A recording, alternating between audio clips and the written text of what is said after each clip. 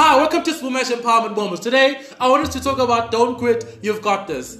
Many of us have reached the point of just living. We cross bridges when we get to them. We never plan anymore, and we're never prepared for the things that we do. Stop stopping yourself and start pushing yourself. You've got all it takes for you to break the limits. You are all you've got. Don't give up on yourself. I want us to look at a few points today. Number one, you are a winner. Winners never quit because they know what it takes to get a chance. Winners keep going no matter how long it takes. Winning isn't about being first, it's about accomplishing goals. Number two, finish what you start. When you feel like giving up, remember the need to finish. Think about the glory after the finish line. Think about the stories you'll be able to tell. Only those who survive get to succeed. Number three, when you quit, you lose. Quitters never win. Quitters don't take anything home. When you quit, you reject all possibilities. Don't quit even if it's the last option you have. You are bigger than that. Keep going. Number four, you've got this.